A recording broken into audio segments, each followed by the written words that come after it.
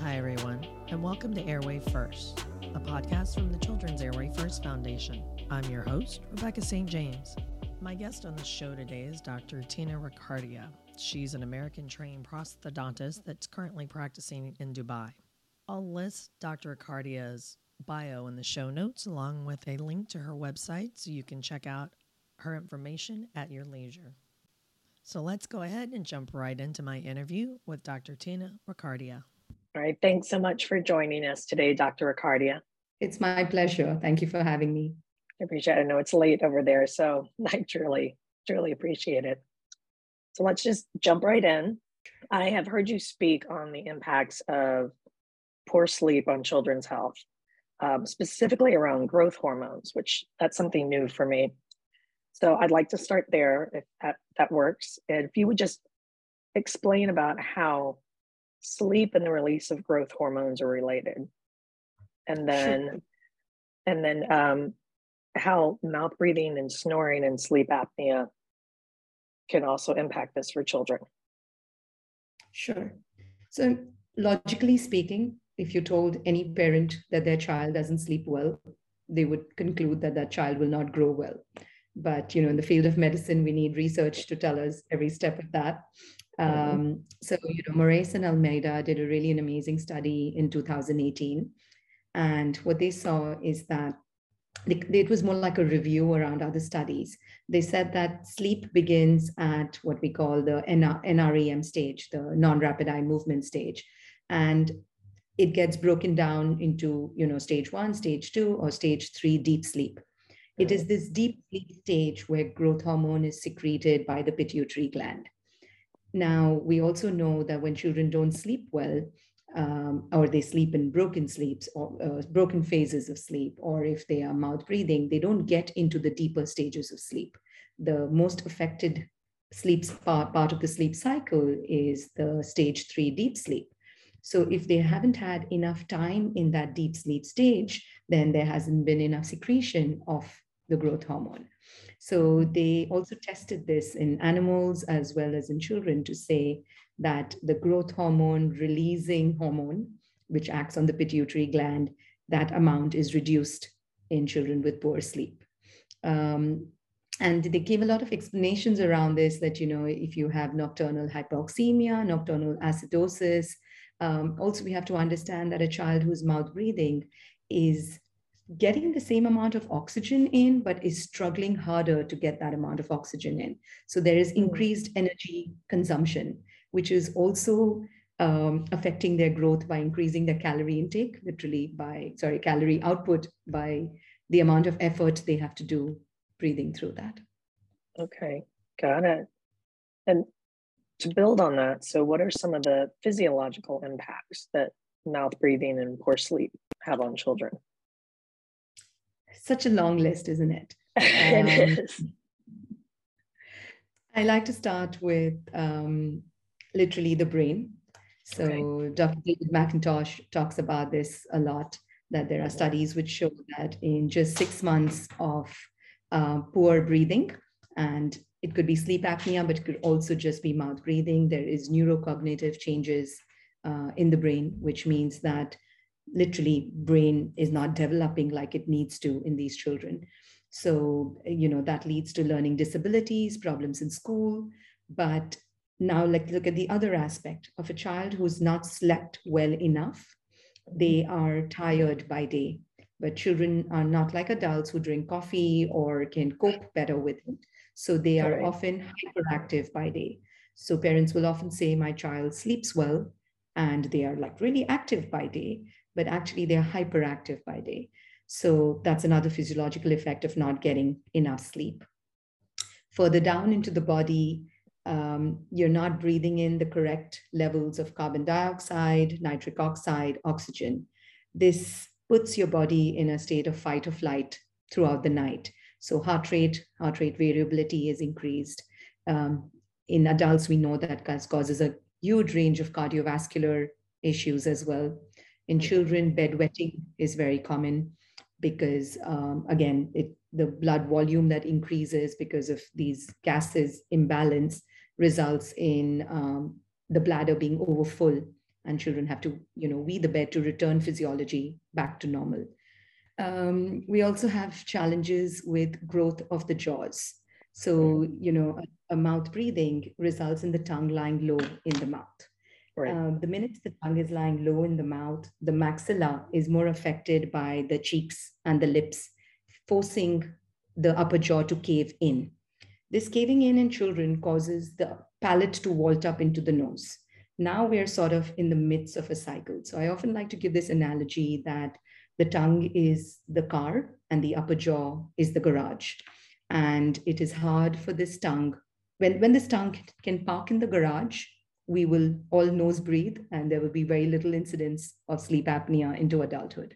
So it's my job to figure out what is stopping this tongue from parking into its garage, and what is, how do we get it there? How do we teach it to stay there? So whether we are looking at tongue ties or, just posture, or that garage being too small, the maxilla being too small, we go on those correction paths. But once we are in the cycle, it's a bit harder to break that cycle. So, Okay. when we've already been mouth breathing, snoring for a long time, that tongue is lying low and the nose is congested. So it's not easy to say, close your mouth, tape your mouth, and go to sleep. There needs to be some taken, you have to break that cycle by emptying the nose, correcting habits. During this process, what often happens is the continuous mouth breathing can cause inflammation, and you have enlarged tonsils and adenoids, which then sets up another cascade of physiological changes.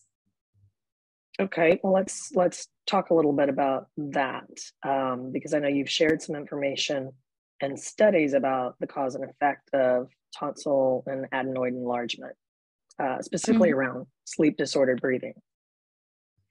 Yeah, this is a topic that, is very close to my heart, because removal of tonsils and adenoids in the research is considered as the first line of treatment for sleep apnea. And as I started on this journey, I kept finding patients who have already had their tonsils and adenoids removed, but are still mouth breathing and are still snoring. And the ENTs are sort of at a loss at this point to say what's next, or they kind of conclude that mouth breathing is just a habit and that's okay. So this was really heartbreaking for me to chance upon. I understand that, ENT education everywhere in the world is also varied, but I started speaking to people in the region and even at like ENT congresses, and learned that mouth breathing is not a diagnosis in the ENT world. They do not see this as a problem. And we know that the spectrum of sleep disordered breathing starts at mouth breathing and probably ends at sleep apnea.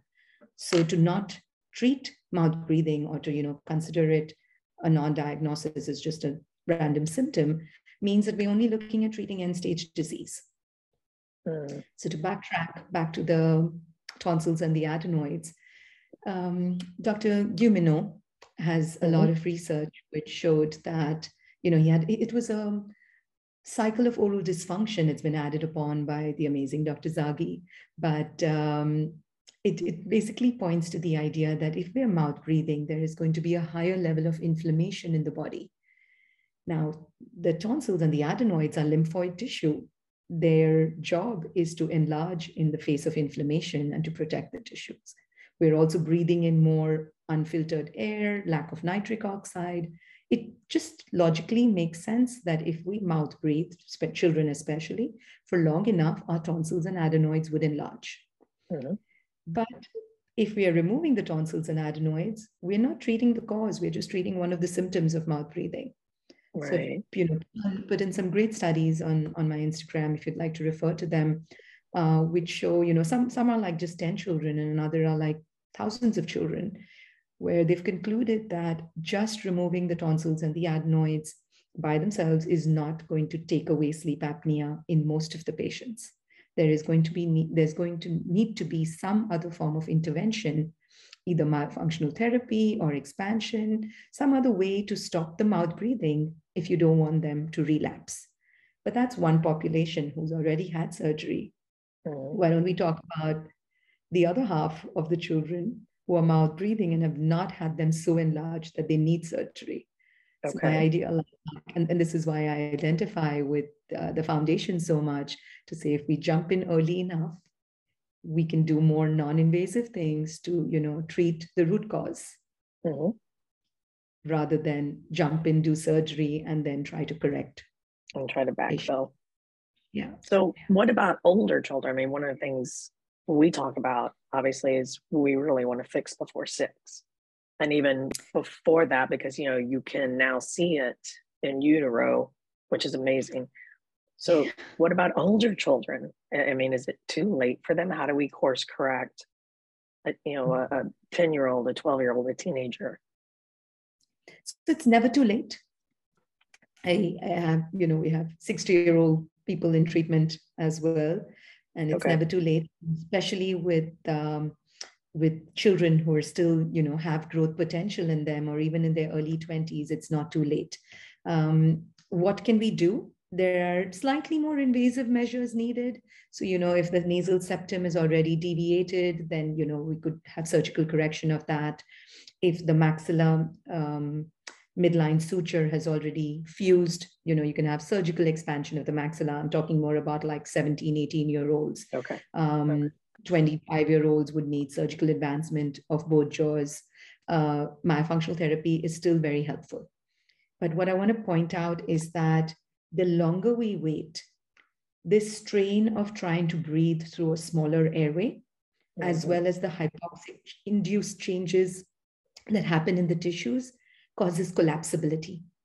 And in the ENT world, what they're really trying to treat is collapsibility. So there's a lot of surgery done for patients with OSA to just try to keep that airway open, because it is so easily collapsible by a certain point. But we have reached that certain point because of neglecting the earlier stages of disease. So even if someone's in their 20s, in their 30s, it's a great idea to start treatment because you're still in early stage disease rather than in end stage disease. But in the 8-year-olds, 10-year-olds, 15-year-olds, this is very easily correctable.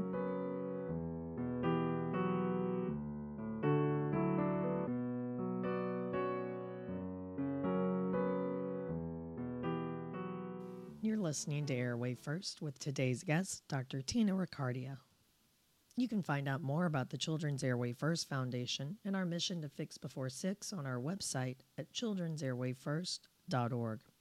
The CAF website offers tons of great resources for parents and medical professionals, including videos, blogs, recommended reading, comprehensive medical research, podcasts, and so much more. Parents are encouraged to join the Airway Huddle, our Facebook support group, which was created for parents of children with airway and sleep-related issues. You can access the Airway Huddle support group at facebook.com/groups/Airway Huddle. If you'd like to be a guest or have an idea for an upcoming episode, shoot us a note via the contacts page on our website, or send us an email directly at info@children'sairwayfirst.org. As a reminder, this podcast and the opinions expressed here are not a medical diagnosis. If you suspect your child might have an airway issue, contact your pediatric airway dentist or pediatrician. And now, let's jump back into my interview with today's guest, Dr. Tina Rokadia.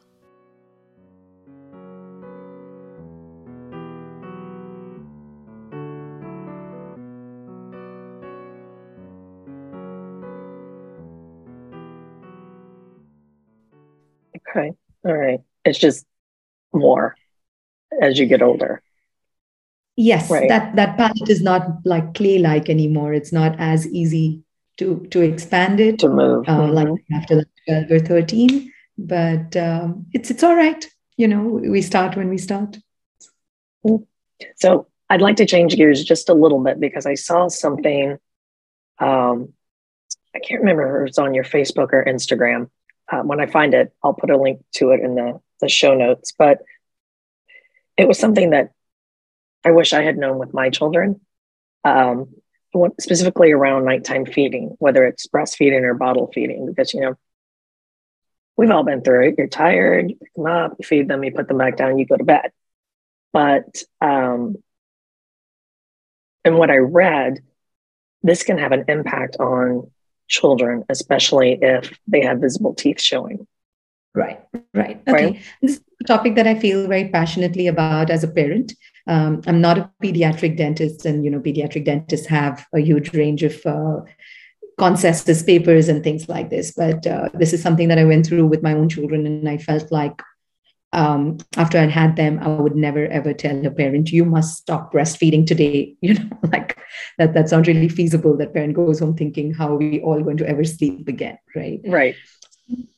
I think breast milk is just perfectly okay. Exclusive breastfeeding, even with teeth in place, is just perfectly okay. There are studies done where they put teeth in glasses of breast milk and nothing happened to those teeth. But the problem is when we add lip ties, tongue ties, easily fermentable carbs into the diet. So when the child starts, you could have children who got teeth at 3 months of age. And if you did not start solids till like 6 or 7 months of age, nothing happens to those teeth. But you then suddenly add the wrong sort of initial solids. You're not cleaning well, or the mouth is not able to sufficiently clean well because of lip ties or tongue ties. This is where the trouble starts. Another aspect that is, often neglected is, what is the risk? Is the family high risk or low risk with their caries rate? So we know that, the bacteria that cause caries, it's called Streptococcus mutans, that spreads by spoon sharing, by kissing. When I say don't kiss my baby, I want to kiss my baby.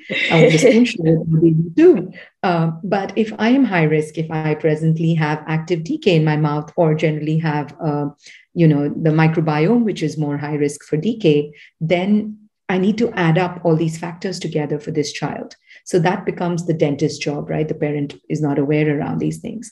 So the simplest thing to do is to go to the dentist from that first birthday. It's been like 4 or 5 months since those teeth have come in at a varied time. And if they're examining, they're asking the right questions to say, what is your diet like? As a parent, what is your caries risk like? Then exclusive breastfeeding is perfectly okay. Bottles are a slightly different story. Formula has a slightly higher risk of decay. Again, we're just adding up all these little risks, right? It's not one thing, which is just the bad thing.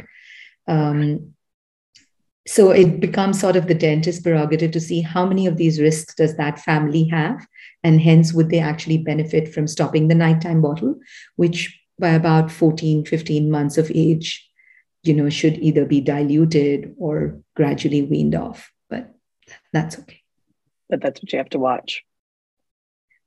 And I want to make sure I get this quoted correctly. On your Facebook page, you mentioned that most professionals and parents don't consider mouth breathing as poor sleep. And that's where the medical system fails us. So in your perfect world, how do we resolve this disconnect? I mean, the studies are there, the science is there. How do we resolve this? So, what led me to say that statement. So when I started on my journey, and I'm a recovering mouth breather myself, I had severe allergies. I'd had allergies my whole life, and they used to really affect my quality of life as well as my work. So I had visited so many practitioners by that time. A few years earlier, my son had severe picky eating. He had a strong gag reflex. We had seen pediatricians, osteopaths. He was later diagnosed with a posterior tongue tie. And it had just shocked me why nobody had asked me these questions before. Mm-hmm. So ENTs for congested noses, osteopaths for generalized body tension, physiotherapists for neck strains, allergists for my chronic allergic rhinitis, my child's physician at a wellness check, orthodontist before treating me with Invisalign, my child's pediatrician, a feeding therapist. Nobody in all these, few professions that I mentioned had ever asked if I was mouth breathing and told me that I should see how I could change that. Mm. And that's when I mentioned that, I recently sat at an ENT congress where I learned that mouth breathing is not considered a diagnosis. This thing that's making us tired is making our children not grow correctly, giving us blood pressure, is, leading to sleep apnea, is not considered to be an issue. So what would my ideal world look like? It would be that where all medical professionals understood the benefits of nasal breathing, right? We start from like breastfeeding support, early recognition of the signs of disordered breathing, like parents know that their child is supposed to just have that 6-month-old baby is supposed to have their lips closed at all times, where like 10-year-olds know that their tongue is supposed to be up on their palate, at all times, where tongue and lip strength are considered important, like crawling and walking milestones are. Today, when our babies don't crawl, they're bow-legged, we know that. So why don't we know that what is the capability of their tongues, right? And where sleep is looked at before a cardiovascular diagnosis, an ADHD diagnosis, an Alzheimer diagnosis, an asthma diagnosis. So if you take mouth breathing seriously and resolve that, that's what my ideal world would look like. Let's work on prevention and treatment of early stage signs instead of end stage disease. I like that. I really like that. And in the UAE, which just to remind listeners is where you are, we have our own set of challenges that we're facing here. What are you facing there as far as combating mouth breathing and sleep apnea, specifically in children? Right. So I practice in Dubai, and I've been here like 17 years now. So I do have a good understanding of the region. And as the sleep practice has gotten busy, my training is all from the US. So I am able to like compare and contrast a few things. And there's some distinct advantages, and I want to share those first. In the Islamic culture, breastfeeding is huge. The Quranic texts say that women should breastfeed for up to 2 years if they choose to. So culturally, more women choose to breastfeed than not. So that's a great advantage. Yeah. We have a lot of like Asian population, Indian subcontinent, along with the Arab population here. And in this culture, table food is very big. So baby-led weaning is not a thing. It is just the way of life. Okay. So, from the start, children are encouraged to sit at the table, taste curry flavors, eat vegetables and fruits like adults do. The foods are this. So I've heard Dr. Miralia speak about this, that, if they have like one child who's growing normally, they're like, this is our unicorn, and we're going to go take pictures of this child because, all of us have forgotten what that looks like. I wouldn't say that's the case over here. Okay. I would say that we're more at about a 80% affected, not a 95, 97% affected population. So these are some of the advantages. The disadvantages are that it's harder for newer education to reach everybody. The uptake of new education is slower than in the US. Okay. So in each field, whether it's in veneers or in implants or in like other fields of medicine, there are a few cutting edge professionals doing some really amazing work, but it takes time for it to just become the standard practice. The other thing, at least in dentistry, is that we don't have much of a referral culture as much as we have in the US. So it is not very common for people to, refer to specialists outside of their practices. They try to keep, it's a population demographic. I don't blame anybody on it, but we generally have a much larger population of dentists than of patients. Okay. And there is very little dental insurance. It's all private paid, predominantly, or dental insurance covers. It's not as lovely as Medicaid, or I know that the Americans don't love Medicaid, but right. It's in some format, we don't have that.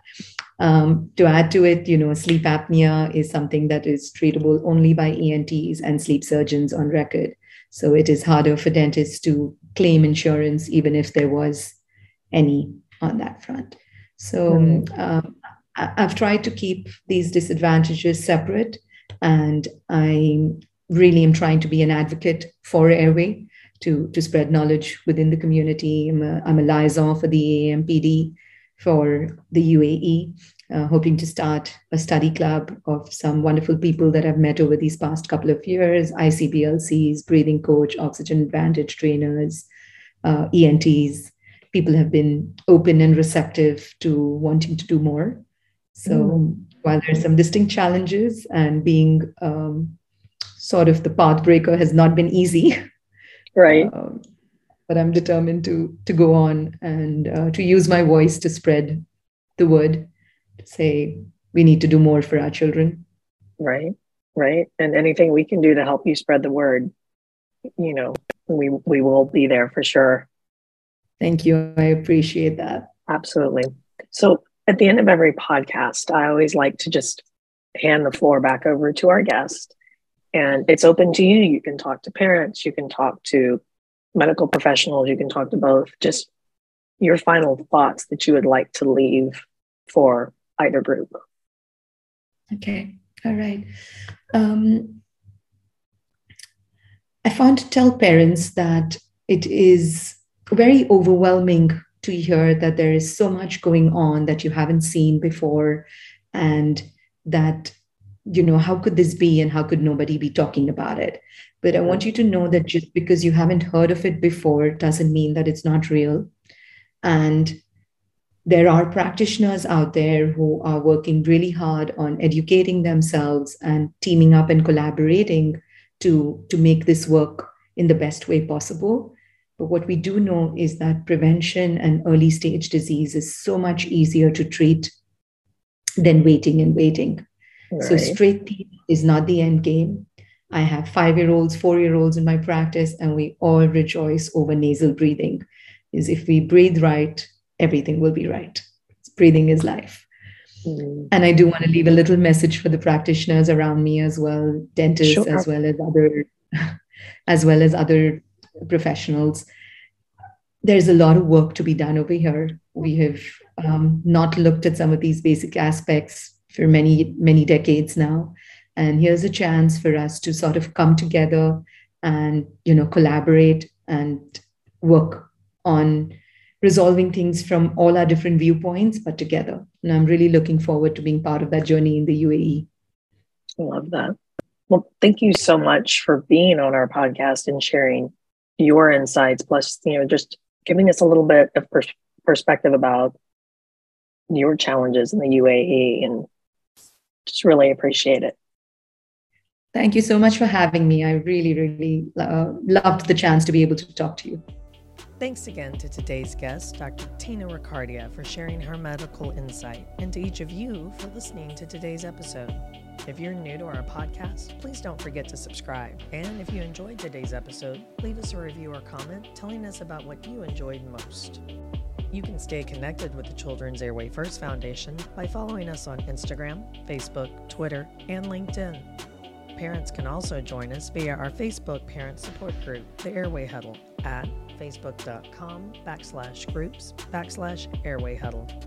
If you haven't already, go ahead and check out our YouTube channel. You can find a variety of informative original video content, as well as the video recordings and excerpts from selected Airway First podcast episodes. If you'd like to be a guest or have an idea for an upcoming episode, shoot us a note via the contacts page on our website, or send us an email directly at info@children'sairwayfirst.org. And finally, thanks to all the parents and medical professionals out there that are working hard to help make the lives of kids around the globe just a little bit better. Take care, stay safe, and happy breathing, everyone.